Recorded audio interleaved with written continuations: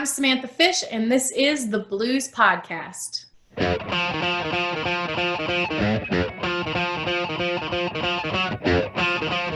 Hello, and welcome to another edition of the Blues Podcast. Today's episode, it's a good one. It's a good one. I'm very, very pleased to say I am chatting at the end of this piece of technology to the one and only, the fantastic musician that is Samantha Fish. Hey, Samantha, how you doing? I'm good. How are you? I'm all right. Are you bearing up okay in the whole pandemic thing? Yeah, I mean, it's totally weird. It's strange and sad and kind of freaky, but making the most of it, trying to find the silver linings. Obviously, my life was really it consisted around travel a lot. That's what I did year round, and so this has been kind of an interesting experiment for me to stay in one spot. And I think it's been good in a way, but I'm ready to get back out there. So you've just been locked down at home, kind of just hanging out, right?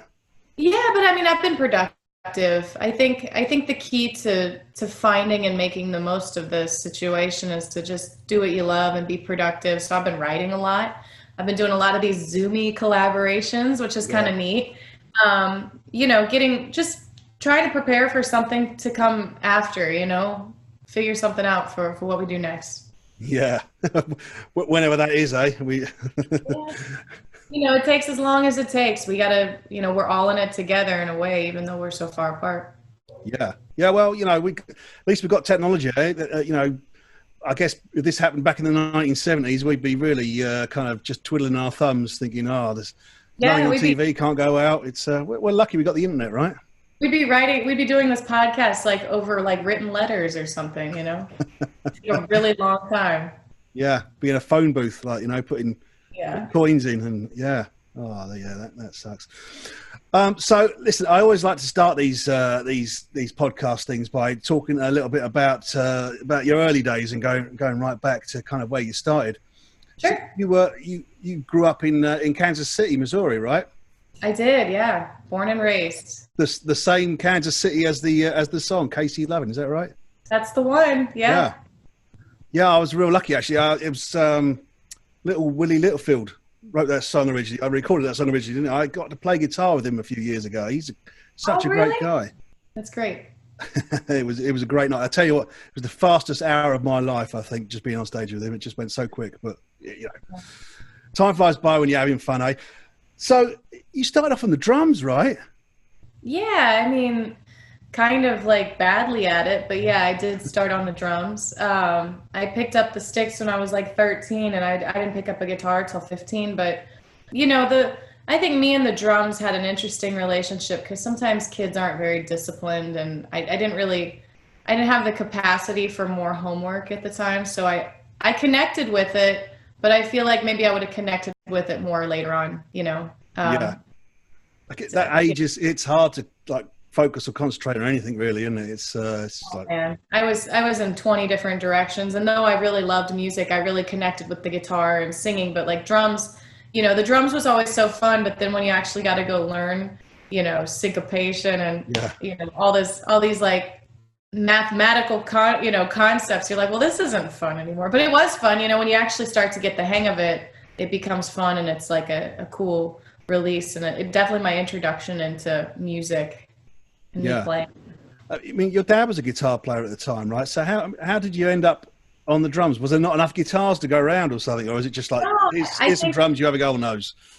I think my dad and everybody in my family kind of dabbled in the guitar. My sister was starting to pick it up, and she'd been picking up that and piano, and all of his friends played guitar, and I was gonna just be different and rebel, and I was like, I'll be the drummer. And so I felt like we needed a drummer, right, to kind of kick the jams off. And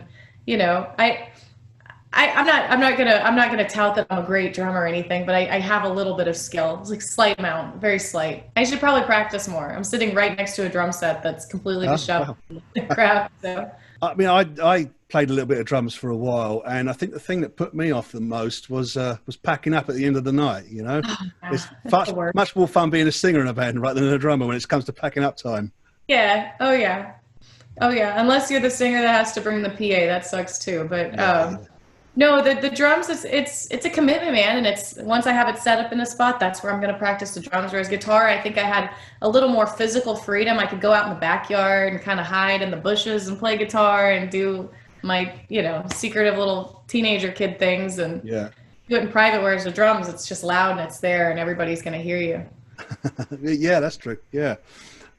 Was it like an easy transition, or was it just a straight? Do you know what? I've had enough of the drums now. I'm going to have a crack at guitar, or did you just sort of drift into guitar? I did them both for years. I mean, it's funny. I played the drums in my family's, like my aunt and uncle were kind of running this church. My uncle was the pastor, and they did all the music. And so they brought me in to be the drummer, and I played everything like with an AC/DC beat and way too loud. But I did that for, probably till I was like 19 years old or something. I mean, I was in a band. So I don't know. I mean, I kind of did both for a while. I mean, I haven't picked up any professional work as a drummer, thank God, for anybody, for years. But I did keep up with it, and it's still something I like to get up behind the kit and practice sometimes, just because it's really good. Practicing rhythmic structures, it's just really good for everything. It's good for your singing. It's good for guitar playing. It's good for anybody who's interested in music. I always encourage them, go pick up the drums first. Like, it just gets that innate sense of rhythm just really driven into you. And that's hard. That kind of stuff isn't always the easiest. Absolutely. Without rhythm and timing, you've got nothing really, have you? Yeah, it's the most important thing. People got to dance to it. When you did start playing guitar, what was the first guitar you got your hands on? Did you like just borrow one off your dad or something, or? My first guitar, well, my dad had some lying around the house, so I'd pick up, like, they had an acoustic, so I'd kind of practice on that. I think I got an Alvarez acoustic for Christmas one year, and then he got me my dad got me a pink kind of a Stratocaster looking guitar that a friend of his had built, and that was my first electric guitar. But man, the frets were so high, I'd tear up my fingers, and so like I didn't really play it much. I think my first professional guitar, God, I'm trying to think. A friend of mine left a Les Paul at a bar after a gig, and he asked me to go pick it up, and I picked it up, and then he just never came back to get it. And I ended up buying it off of him, but that was my first like official gig-worthy guitar, this Les Paul Studio, which, a great gig-worthy guitar. Yeah. But yeah, I mean, I think I kind of learned a lot on acoustic first. That's really tough because the strings are a lot harder to push down, and it tears up your fingers a lot.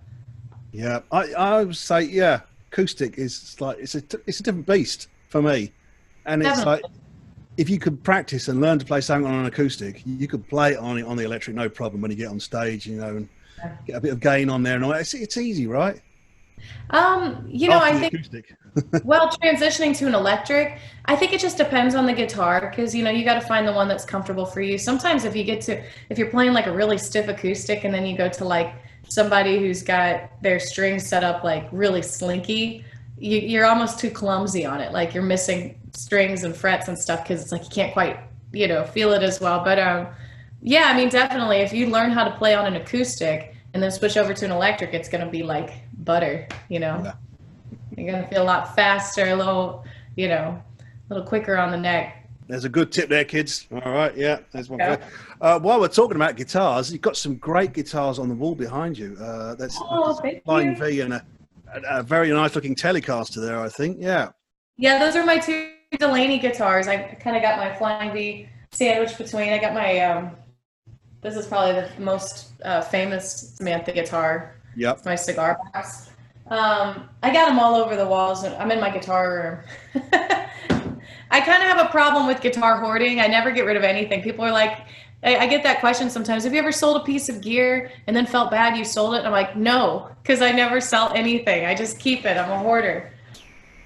Yeah, see, I've made that mistake. I've sold 60s Telecasters and all sorts of stuff, Oh, beautiful. Because I needed a bit of cash, and now I'm thinking, I really wish I held on to that. But if you can hold on to this stuff, it's great. Have you still got that first Les Paul? Yeah, it's right here. Do you want to see it?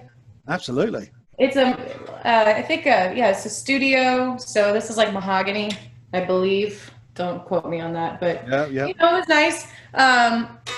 Really out of tune. But first, oh, not bad actually. Feels pretty good. I think I was just kind of green when I got it. And when I got a Telecaster after, like a thin line, somebody built me this beautiful custom thin line, which is right next to it on the wall. Wow, I've got them in chronological order. I didn't even realize.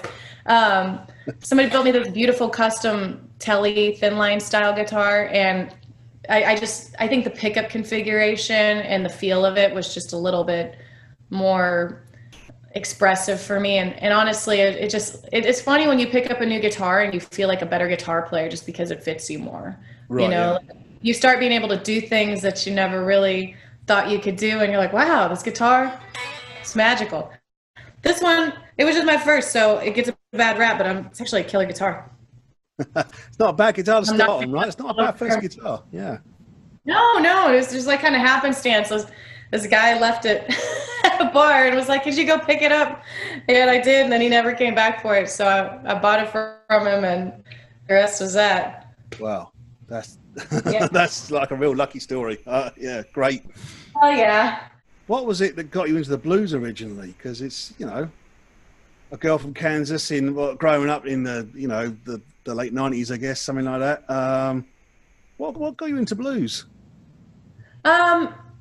Well, I'd say the original thing that got me into blues was just really, you know, I picked up the guitar and I started wanting to learn how to solo. And really the guitar-oriented music that I was hearing was the stuff on the radio, which is classic rock, basically. You know, you've got, there are some stations that you hear guitar solos, but like primarily it's like rock stations and classic rock. You hear those great old school classic solos. And so I just started kind of getting into classic rock and figuring out different things here and there. And then it's just like a gateway, you know, you start going back into, you know, what influences did Keith Richards have?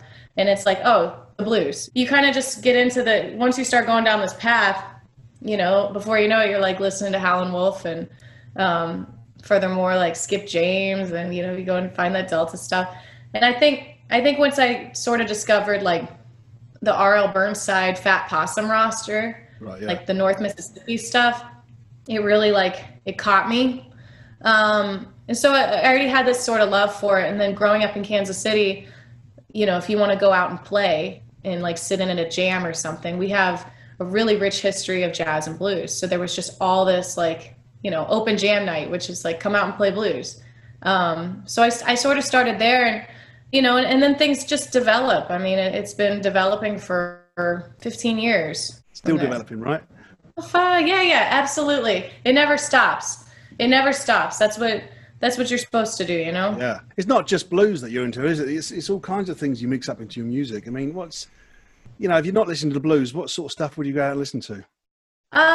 Well, you know, again, like classic stuff. I love old soul music.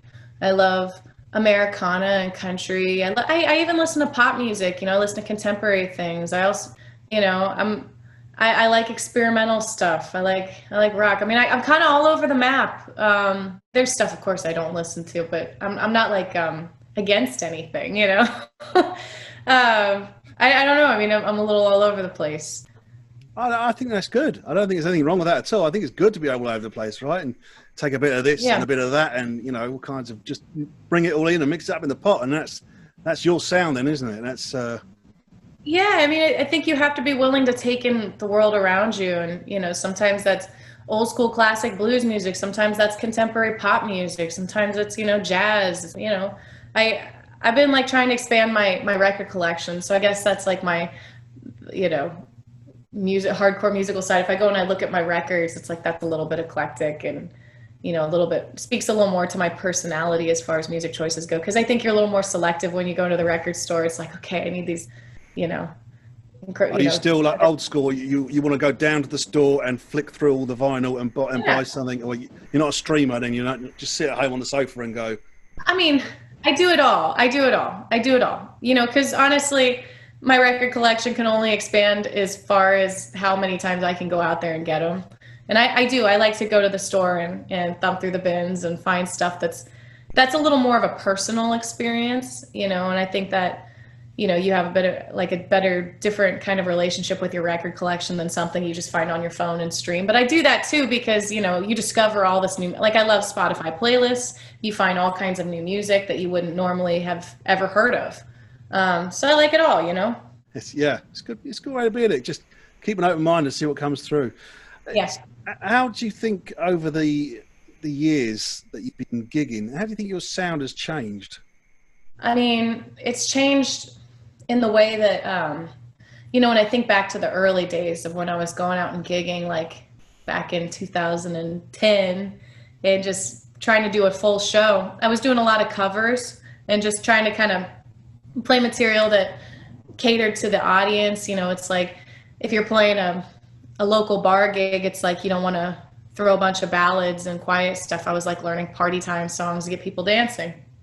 And that was just sort of a means to an end to fill out a certain amount of time that you have to play in order to get paid. So, you learn a lot of songs that aren't necessarily like 100% who I am as an artist, but it was like a means to an end. And then, you develop your own way of doing it. And my catalog has changed as I've written more albums and done more records. But, I really like pushing the envelope with every album. I like kind of stretching, and I think the cornerstone of everything I'm going to do is going to be bluesy, but it's also going to push these other boundaries and incorporate different sounds and textures, because I feel like my job as an artist is to, create something that sounds unique to me, be an original voice and try to evolve, what I'm doing and incorporate that into the genre. So we were talking earlier about being in lockdown and, it being a great time for writing songs. Now, how's that process work for you? Is it just you wake up one morning, you've got an idea, or do you actually sit down and think, right, I've got to write 3 songs today? I wish it was that productive every day. We can dream, right? The process is different because for me, creativity ebbs and flows, and really it's kind of like a valve. You can't just like turn it on and expect it to be a completely productive day. It's something you have to really exercise and work on for it to be, for it just to be like to flow. If I'm not in the mood to write songs and I take some time off, getting back into it's harder. It's like working out, or running. It is an exercise because you're constantly trying to find inspiration in things that normally, you just walk by or pass by or, have a conversation and not think anything of it. I wish I had a set process. I've been doing it a bunch of different ways because it's kind of strange being stuck in the house all the time. We're not getting all these life-changing experiences that normally you would get to have. So it's like, how do you pull something out of nothing? And collaboration has been a great tool for me.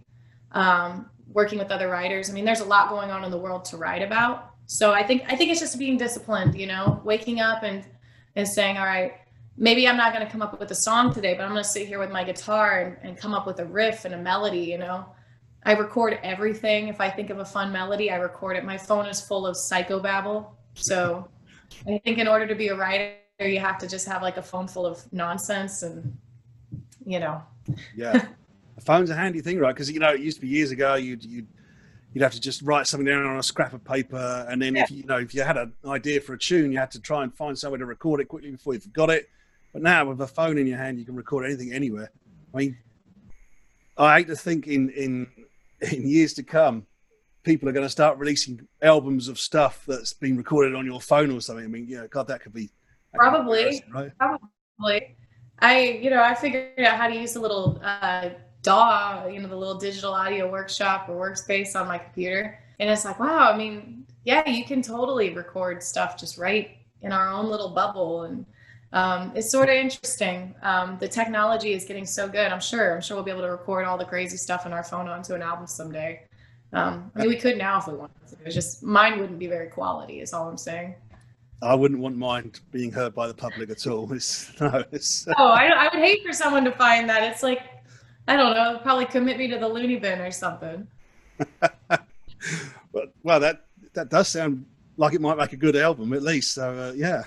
It's just like psychobabble, it's like nonsense, I'll scroll through ideas all the time and be like, oh my God, what was I thinking? You ever think you have a dream about a song, like in your dream, and you wake up and you're like, oh, this is amazing. And you write it down and the next day you see it and it's just nonsense. Yeah. It's like me all the time. Sometimes I get it. I dream about a song and I sort of write it down in the middle of the night or do something, and I think it's the best song ever. And then I wake up the next day and it's complete shit. Yeah, of course. It's nonsense. Or it's someone else's song. That happens quite often. It's someone else's song. And oh, that's why it was so good. It's actually a David Bowie song. Oh. I've rewritten my own material too. Like I'll sit there and I have a riff and I'm like, oh, that was from my first album. I'm sitting there and I'm like, God, this is good. I don't think anybody's ever done this before. And it's like, actually, you did it 5 years ago and it's already been done before. But whatever. You know, there's only so many chords and ideas, right? Well, didn't John Fogerty get sued for plagiarizing his own song? Yeah, he did. And I don't think it stuck, did it? But it was like, you know, well, this is going to happen, right? When you write so many songs, you're going to start coming out with some things that sound similar. But yeah, of course, yeah, for sure. Your first album was a live album, right? Yeah, I mean, I did that one myself, like 19 or 20. So it's not. Anytime people really want that album now because it's out of print. I don't print it because, to be honest with you, it's like I kind of hate it, and I know. I do. I mean, and I don't think it's very good, and the quality of it just wasn't, you know, to my liking. But anytime you tell somebody, I don't like this album and I don't want it out, people go crazy and try to find it. Yeah, it makes them want it even more, right? Because they want to know what's so bad about it. But, then I see them on eBay sometimes and they're really like expensive. And then, you know, I feel bad if somebody buys it and I'm like, did you like it? And they usually say yes because they have to like it once they've committed to spending the money. But I'm like, it's shit. But yeah, no, I did a record. God, I'm like talking shit on my own work. I'm so sorry. Yeah, I did a record. It was my first one. It was a live album at this bar, and some people love it. It's just old to me. You know, I was a baby. I'd written like half the songs. Those were covers, and it was just a live performance that we decided to record. And you know, for me at the time, it was like I was getting my business off the ground. We were starting to tour and I needed something to help facilitate this like business engine. So I was like, let's do a record, you know, have something to sell at these shows and put some gas in the tank to get from one place to the other. Yeah. Yeah. And after that, it was studio albums. Right? I mean, is that a better way of working for you? Do you like the studio, or, you know, would you prefer recording or studio? Which is favorite for you? Oh man, I don't mind a live recording. I mean, don't get me wrong. I'm not saying I hate live recordings because I think that's some of my favorite albums are live recordings because you just love the feel of the live show. Yeah. And for me, I've always felt like a live act because we play so often, you know, and so really like the show is what's really honed and tight. And I feel like the studio album is generally more exploratory, and then we go flesh it out on the road. Because I at this point now, I don't play any new songs before I record them, just because I made that mistake one time. and you learn a lot from it. But I really like the studio because I feel like I learn something every time I'm in there. I feel like I'm growing a lot. You know, you have the opportunity to kind of transform in the studio. You want to make a concept piece, and you know, if you want to evolve and adjust who you are as an artist, that's like a great opportunity to do that. Studio is quite a comfortable space for you then. Yeah, for sure. I mean, I'm comfortable live too. I don't really choose one over the other. They're just totally different, you know. But yeah, I'm getting more comfortable in the studio. It didn't used to be that way. Right. Yeah. What's changed? Just confidence, or? I think confidence level. I think just a little more understanding and accepting the process. You know, recording is so much different than playing live. Like, you know, the soundscape that you have to play with, you know, just how much space you have sonically. I don't know, it is just a little bit different, and I'm learning a lot about it. I think when you're like my first time in the studio, putting those big giant headphones on my ears and hearing my voice in like a very real raw form from, I don't know if you've ever been in the ISO booth, but like hearing your voice, it's like nails on a chalkboard. So I think at first that was like really hard for me to get comfortable with, and just being really nervous and second guessing myself. And now it's like, I don't know, I've had a little more time to kind of get comfortable with who I am and also learn how to relax. So there's that. I wanted to ask you about your singing as well. Actually, you mentioned it. Growing up, your mum was forgotten the word, a choir master, right, in the church. She was singing. She was singing church. Yeah, I mean, I remember we'd go to Sunday services and she'd be singing in the pews, and you know, they'd have different, you know, throughout the church service, different songs. And she grew up in the choir. Yeah. You know, when she was a little girl, and so she knew all that stuff pretty much by heart. So was singing just a sort of a natural thing that you did, kind of thing? It was just like, you know, yeah, it's no big deal. It wasn't something you had to think, right, I'm going to start singing songs now.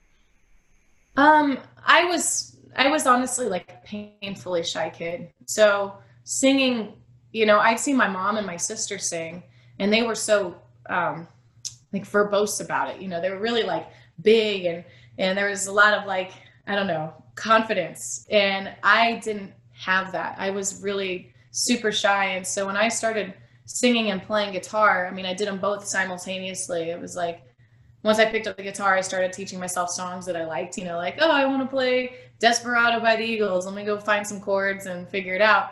You know, I just kind of sing to accompany the guitar playing and vice versa.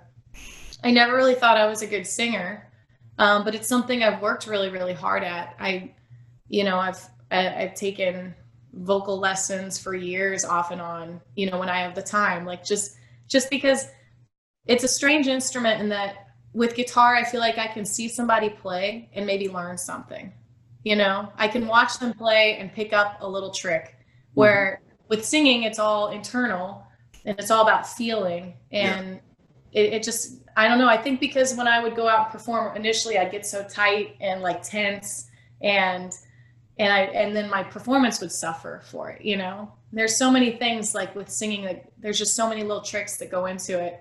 I don't know. I mean, it took me years and years and years to feel kind of comfortable. Do you ever sing without playing guitar? Because I've done this a couple of times. It's a completely weird alien thing for me. It just doesn't feel right. It's weird. I feel like Will Ferrell. I'm like, I don't know what to do with my hands. Yeah. I stand there and then I try snapping, and then I'm like, I look like an idiot, and I try clapping. I'm like, I'm a weird clapper. You know, you try dancing. I've seen videos of myself where I'm like, you know, it's not cute. Yeah, it's weird. It's weird to me. I think just because I did them both simultaneously, like, and I'm not opposed to trying it and doing it more, but it just does, it feels a little strange. I feel more confident when I have, like, when I can, you know, I've got half of my body taken up with something and I can, like, you know, it's that's like a part of me, you know? It's almost like something to hide behind, though, isn't it? It's kind of like a shield, almost. In a way, but I wouldn't necessarily consider it hiding. It's just like, it's an extension of who you are, and it's like, it's a confident piece for me, you know? When I don't have it, I guess I just don't exactly know what to do with my hands. That's all. If I have pockets, I'll put my hands in my pockets, but then that feels strange too. Yeah, yeah. My mum always said, "Don't put your hands in your pockets." Yeah, you're not supposed to do that. Stand up straight, and yeah. We've got like hundreds and hundreds of fan questions here. It's wow, really? Inundated, yeah. So I'm going to start going through a couple of those now, if that's cool with you. Yeah, sure. Here we go. I'll try. I think we weeded out most of the scary, like, strange ones. Were there weird ones? Yeah, you don't want to know. You don't want to know. I'll go on there and look later. I'm sure I can find some. Okay, so Chris Dwyer has written in and said, in a world gone absolutely mad, what do you do to keep yourself occupied with other than music? Okay. Hi, Chris. I actually know Chris. Chris is awesome. He comes to a bunch of shows here in the U.S. What am I doing to keep occupied? Well, I'm trying to do some socially distant, you know, social things. That's something, because, you know, you have to see people. There's a little bit of that, like, crazy isolation thing going on. But I've perfected my Kansas City smoked ribs. I'm getting really good at smoking ribs. Nice. Cooking is fun. I've spent a lot of time with my cats, quality time. The first month I spent so much time with them, I took them both to the vet because I was so paranoid that, like, I was like, they sleep all day. Is this normal? And they're like, you're a nut job. I took them to the vet like 3 times during the start of this. So yeah, spending lots of time with my cats. I've been swimming. I've been working out. Um, you know, I always go back to the music stuff because that's still like my whole life, you know, the writing and working on things and trying to move that forward. Um, God, what else have I been doing? I'm killing Netflix, killing it, absolutely smashing Netflix. Yep. Um, I've been I tried getting into sewing my stage clothes, and that was a horrible failure. I hooked up my sewing machine for the first time in like a year and tried to make an outfit, and it looks like garbage, so that's cool. Really? Lots of failures, I guess. I've been failing a lot at normal house stuff. I don't know, just trying to get outside too. Chris also mentions that you can speak multiple languages, right? I don't know where he got that. I did see that question and I laughed because I was like, bonjour, uh, you know, merci, guten Tag. I could speak like a very upsettingly small amount of German, French, and just like a tiny, like horrible amount of Spanish. I'm not bilingual by any means. I can pretend, but it's Okay. generally offensive and yeah, it doesn't work out for me. So there you go. There's one of the crazy ones got through. Let's go to Eric T. Lurick. That's a good name. I like that. Eric says, Samantha, you sometimes say that you are or have been very shy, which I think you mentioned earlier on. He wanted to know how you got over that. Little by little. I mean, I still get nervous to go on stage. I mean, it's just natural, but like, um, you know, little by little, I think you just got to accept yourself and start liking yourself. I don't think it's something that ever goes away, but like, you know, as far as like performance anxiety and stuff and going on stage, I mean, if you go up there and you do it every day, I mean, yeah, it's going to be scary, but it gets a little less scary each time. So you just keep doing it. Yeah. Yeah. I know some performers who like get so nervous before going on stage. They're literally throwing up at the side of the stage before they go on. Yeah. And I just say, why do you do it? If it's that horrible, why do you do it? I mean, God, it's that's a Well, strange because thing. you love to play, you know, for me it's like, I mean, I've had that before, like not throwing up so much, but like panic and anxiety and just like straight fear. Like I don't, and it's like irrational too, because when you think about it, it's like everybody's there to have a good time. They've already bought the ticket. They're Yeah, sold. there for you, right? Yeah. They want to have fun and you're there to purvey that for them. But I think sometimes it's easy to get kind of stuck in your head and like really get, you know, just kind of psych yourself out. But the reason you do it is because you're there to bring a greater feeling to the room of people that have come to see you. And also it makes you feel good. I mean, at the end of the day, when I get off stage, it's like, oh, I know that was like weird to get up there for some reason, but once you do it, it's like, I don't know, it's that's the second language, you know, that's the communication. Yeah. That's the way you connect with the world. And it's necessary, you know, you do it because you have to. I mean, I think when you see people like that throwing up and terrified, it's like they're getting up there because that's more important than the feeling that they're feeling at that time. Yeah. You know? Ronald Jacobs says, hi, Samantha.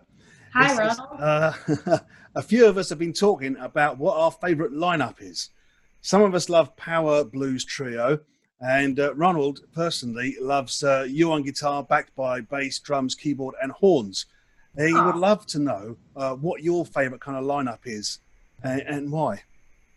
Well, I mean, I did the trio for so long, and that's cool. But, you know, once we started adding instrumentation, I mean, I just really liked how, you know, the guitar can still be front and center. I think some people, like people who are fans of the guitar, you know, might be fearful that if you start adding instrumentation, that means less guitar. And in my case, in my band, as my poor band members can attest, no, there's more guitar than ever. So like, don't worry about that. We still have the guitar. But what I like about adding in other pieces is that you can really build the drama in different layers and just utilize different sounds and like create like a much bigger sound, you know, which I really am into that.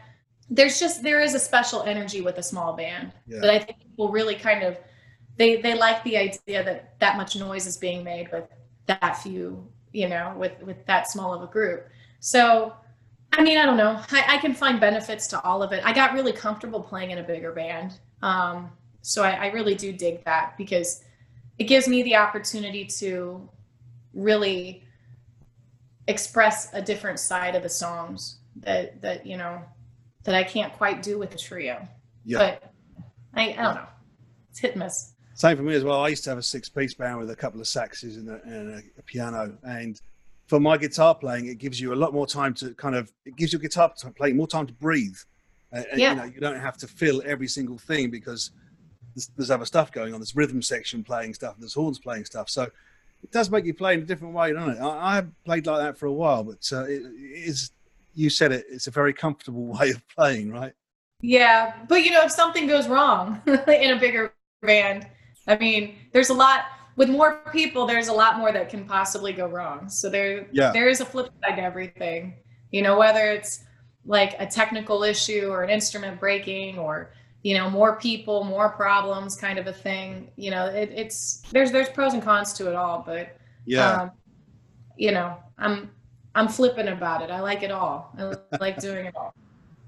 I had food poisoning on stage a couple of times actually, and I was very glad to say that I was playing with a bigger band at the time, because it meant in between verses I could go off to the side of the stage and throw up while the rest of the band kept playing like that. If I'd been in a trio, then everything would have kind of just sort of ground to a rhythm section. So it's pros and cons for everything, eh? Right. It's horrible to have food poisoning when you're in a trio. I've been there, man. It's terrible. It's terrible. Yeah, I've got some stories, but we won't go into that. You don't want to hear about that. Let's have another question. Now, this one comes from Stefan Thomas Lien. I'm not sure if I'm saying that right, but hopefully Stefan. He says, which albums or artists really inspire you, but are often overlooked by the blues community? Oh, okay. I don't know if Stefan's got an album out himself at the moment. You know, he's looking for a little... I always, you know, I guess the only time that I think has, you know, I'm not sure if he means like independent artists that are, you know, kind of DIY, do it yourself, or if he means more mainstream that's overlooked. You know, I guess my thing that I see that gets overlooked for blues a lot is like, I'll see like, you know, like a great guitar player, like Jack White, for instance, who's totally, completely inspired by North Mississippi, Fat Possum Roster. You know, he doesn't really, as far as I'm concerned, I don't know if he gets a lot of pure traditionalist blues appreciation. Right. And to me, I'm like, well, that's, I can hear the pieces of it and what he's doing, and it's like, oh, that's blues player, right? Yeah. And he's one of those evolutionary, you know, he liked the blues, thus you get Jack White. You know, it's the same with the Black Keys. I mean, hell, I think they were even on Fat Possum doing Junior Kimbrough records for a while. You know, there's artists, I'm trying to think of like another really mainstream one. I'm trying to get there. I've heard songs over the years where I'm like, well, that's just a straight blues song, but it's on contemporary pop radio, and we're never going to give it like a second glance in the blues community, which is fine. You know, I get it. But at the same time, you know, I look at artists like the Rolling Stones had that blues album, which they won a Grammy for. And I don't know if they got like as much blues love for it, which is, you know, it's fine. It's the Stones. They're not missing out on anything. But to me, I feel like if maybe we gave more attention to some mainstream artists, it might help grow just the attention we get on some of our artists that, you know, don't get as much mainstream attention. Yeah. Oh. Yeah. Yeah, we could talk about that all night. But we have another question. I like this one. This is a good. You're going to like this one. This is from Art Boker, which is another great name. He said, Art says, one of the things Samantha is known for is playing cigar box guitars. Art's question is, has Samantha ever smoked, or does she smoke cigars? And if so, what brands? Oh, it's usually like a terrible decision for me. If somebody's like, you want to smoke a cigar, it's after I've had a couple gin and tonics, and if I agree, then it's a bad sign. I don't smoke anything on the regular, just because I'm a singer and I try to preserve this bit. But no, I don't have a go-to brand. If I do smoke a cigar, it's usually something that somebody has handed me and I don't pay much attention to it, and it's usually not very good. Like things just go downhill from there generally. I have a So, feeling Art will be turning up at one of your gigs soon with a box of cigars for you, I reckon. oh, probably like really nice cigars, and I'll try. I mean, I'll try it, but I don't think that's me so much. Do you have much of a regime when it comes to looking after your voice, that kind of thing, or is it just, yeah, you know? I think, when I'm performing and we're on tour and it's like a consistent night after night thing, I definitely warm up. That's the thing I do religiously every day, is a vocal warm up. And that's usually, at least 15 to 30 minutes at least. I think it's really important to get everything loose and stretched out and just ready to, you're going to put it through some paces for a couple hours. So it's got to be ready to go. I'm terrible about it, but I try to drink as much water as possible. I don't know about you. I like coffee, and I like red wine. And sometimes you go from one into the other. You're like, wait a minute, we should slip a couple glasses of water in here. No, but I on the road, I drink a lot of water. Try to sleep as much as possible. Sleep and water are really like the most recuperative things you can do. And then if I'm having a particularly rough day or, issue vocally, ibuprofen before you play, it takes out swelling. So that's always something helpful, but trying to think if there's anything else I do for it. No. No, that's it. Well, it sounded pretty good, what you're doing. So this, seems to be working pretty good. Tim Fisher says, if you weren't such a talented musician, what profession would you have chosen? Oh, man. This is tough because I was in high school asking myself the exact same thing. Like, what am I going to do? And then I found music and I was like, well, I don't want to do anything else. I don't know if I always thought if I couldn't play music, maybe I'd do something in the music industry, but I don't even know if I'm cut out for the businessy side of it. It might not be my cup of tea. I mean, I did just start a label, so I would, I don't know. Are we totally out of the music business? Is this like a philosophical, we're out of music? Yeah. I love animals. Maybe I would do something with animals. Maybe like a veterinarian or something like that. But I also like helping people. I like talking to people. I know I was considering like psychology or some type of social work when I was back in high school. My aunt does that, and I think it's really cool. So I was really into that. I don't know. I don't know what I'm qualified for. I'm not really qualified for anything else. So I'm not really sure. People always say that to me, and I can't do anything else. If I wasn't a musician, I don't know. I'd probably be in a dumpster somewhere, just drinking methylated spirits or something. That would be my answer. But music's kind of saved me, I guess. But it's kind of a weird time because I think a lot of musicians and people in the arts and this entertainment industry in general are now having to face that, reality of like, well, do I do something else? It's not an easy question to ask yourself because I know everybody I know that does this, they do it out of love. It's not like it's the most financially rewarding at times. You do it because you love it. Yeah. Yeah, definitely. You don't do it to become rich, right? No. No. Anyone who became a musician to become rich is stupid, really, aren't they?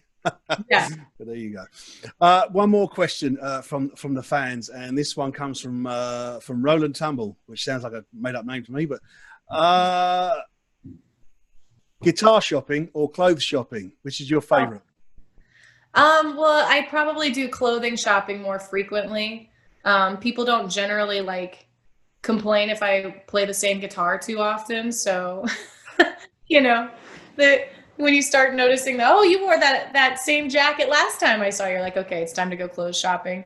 I don't know. I'm into fashion too. I'm really into style and wardrobe and really, I like to address the show from the top to the bottom. So, it's the music, but it's also the whole, aesthetic too. So, I love shopping. I love style.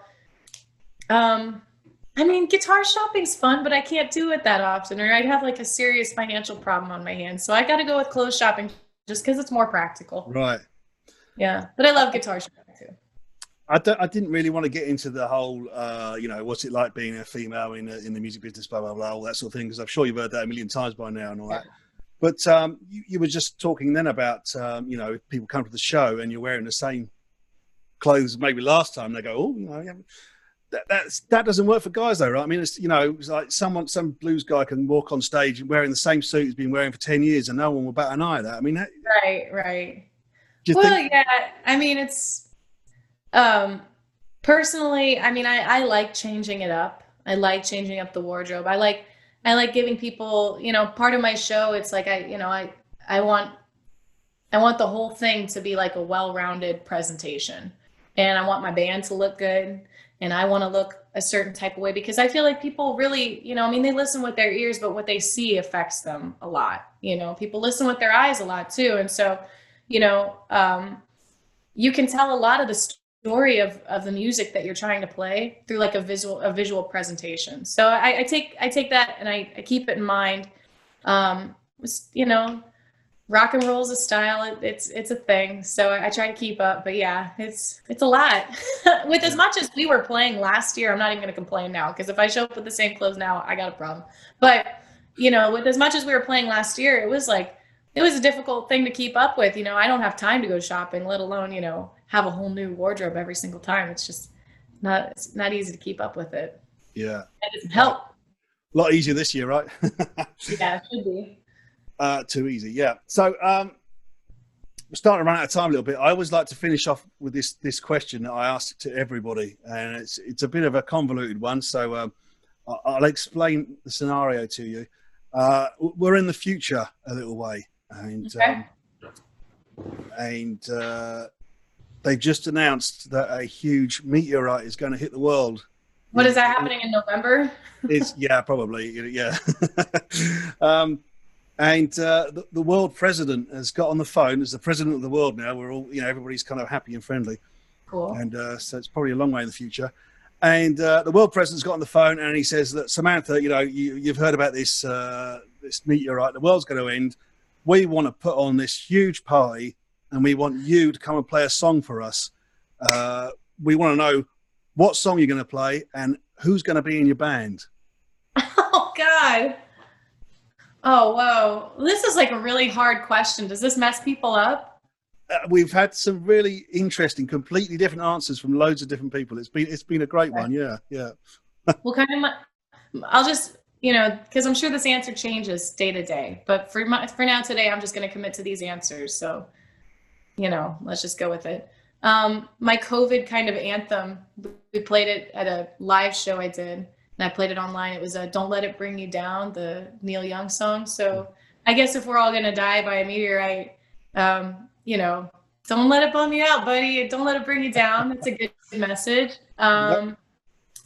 Who would play with me, though? If I'm going out, I'm going out with my band. These are the people that have given so much of their life and livelihood and like their world to the music. I mean, I think they would deserve to play on that at that point.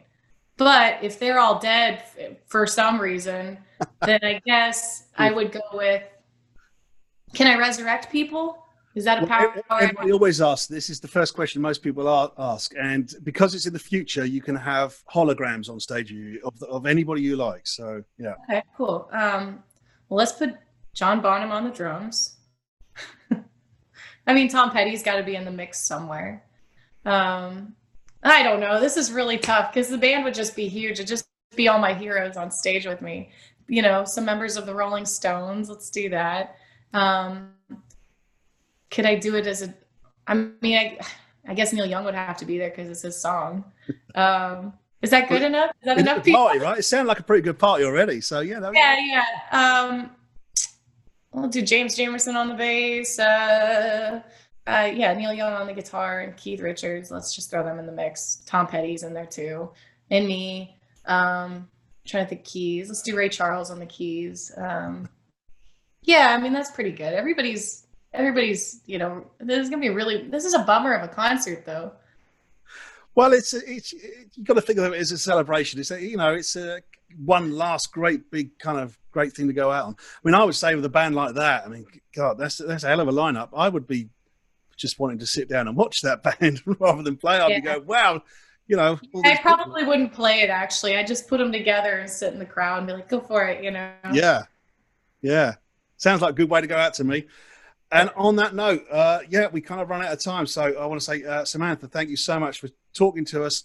And hopefully you'll be out back on the road again soon, all of us. And Thank you. Thank you for your time. I appreciate it. Thanks for having me.